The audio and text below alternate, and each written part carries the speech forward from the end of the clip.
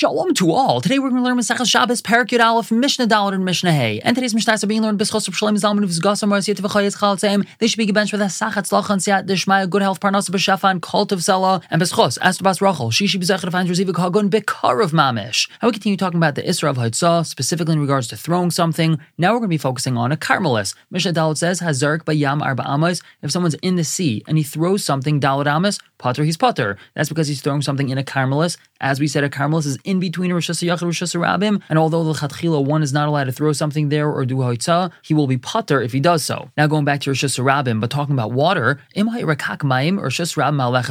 let's say there's a big pool of water, a big puddle of water, and the Rosh Hashanah goes through it. Let's say there was flooding, and the Rosh Hashanah has tons of water in it, but people who are walking in the Rosh Hashanah, they walk through this puddle of water. If someone throws Dalet Amas into this puddle, Chayev is Chayev. Mish is emphasizing that don't think that this puddle of water is considered a Carmelis. Since the Rosh Hashanah goes through it, it's not considered a Carmelis, it's considered part of the Rosh Hashanah, and he would be Chayev for throwing into it. And the Kamahur Kakmayim, how deep does this puddle have to be to still be part of the Rosh Hashanah? Pachas Masar Tvachim, it has to be less than 10 Tvachim deep. Now the Mishnah repeats itself with an added Chiddush. Rekakmayim Rosh Hashanah halechas bai. We have a puddle of water, and the Rosh Hashanah goes through it. Hazark b'seicha arba amos, chayev. Someone that throws 4 amos into it, he's chayev. Over here, the chiddush is that even if this puddle of water is 4 amos wide, and many people will walk around it because they don't want to have to walk through it, still it's considered to be part of the Rosh Hashanah, and a person who throws something into it is going to be chayev. Moving on to Mishnah Hey. Hazark min hayam liyabasho min hayabasha liyam.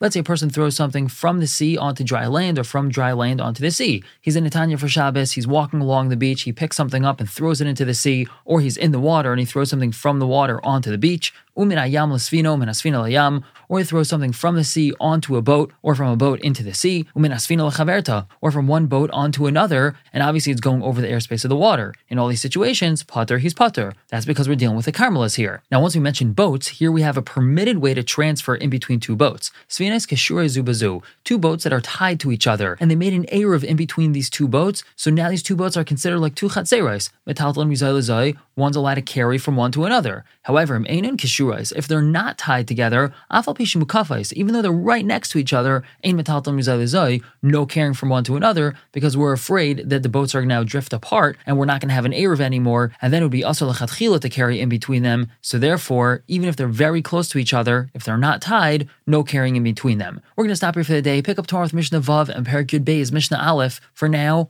everyone should have a wonderful day.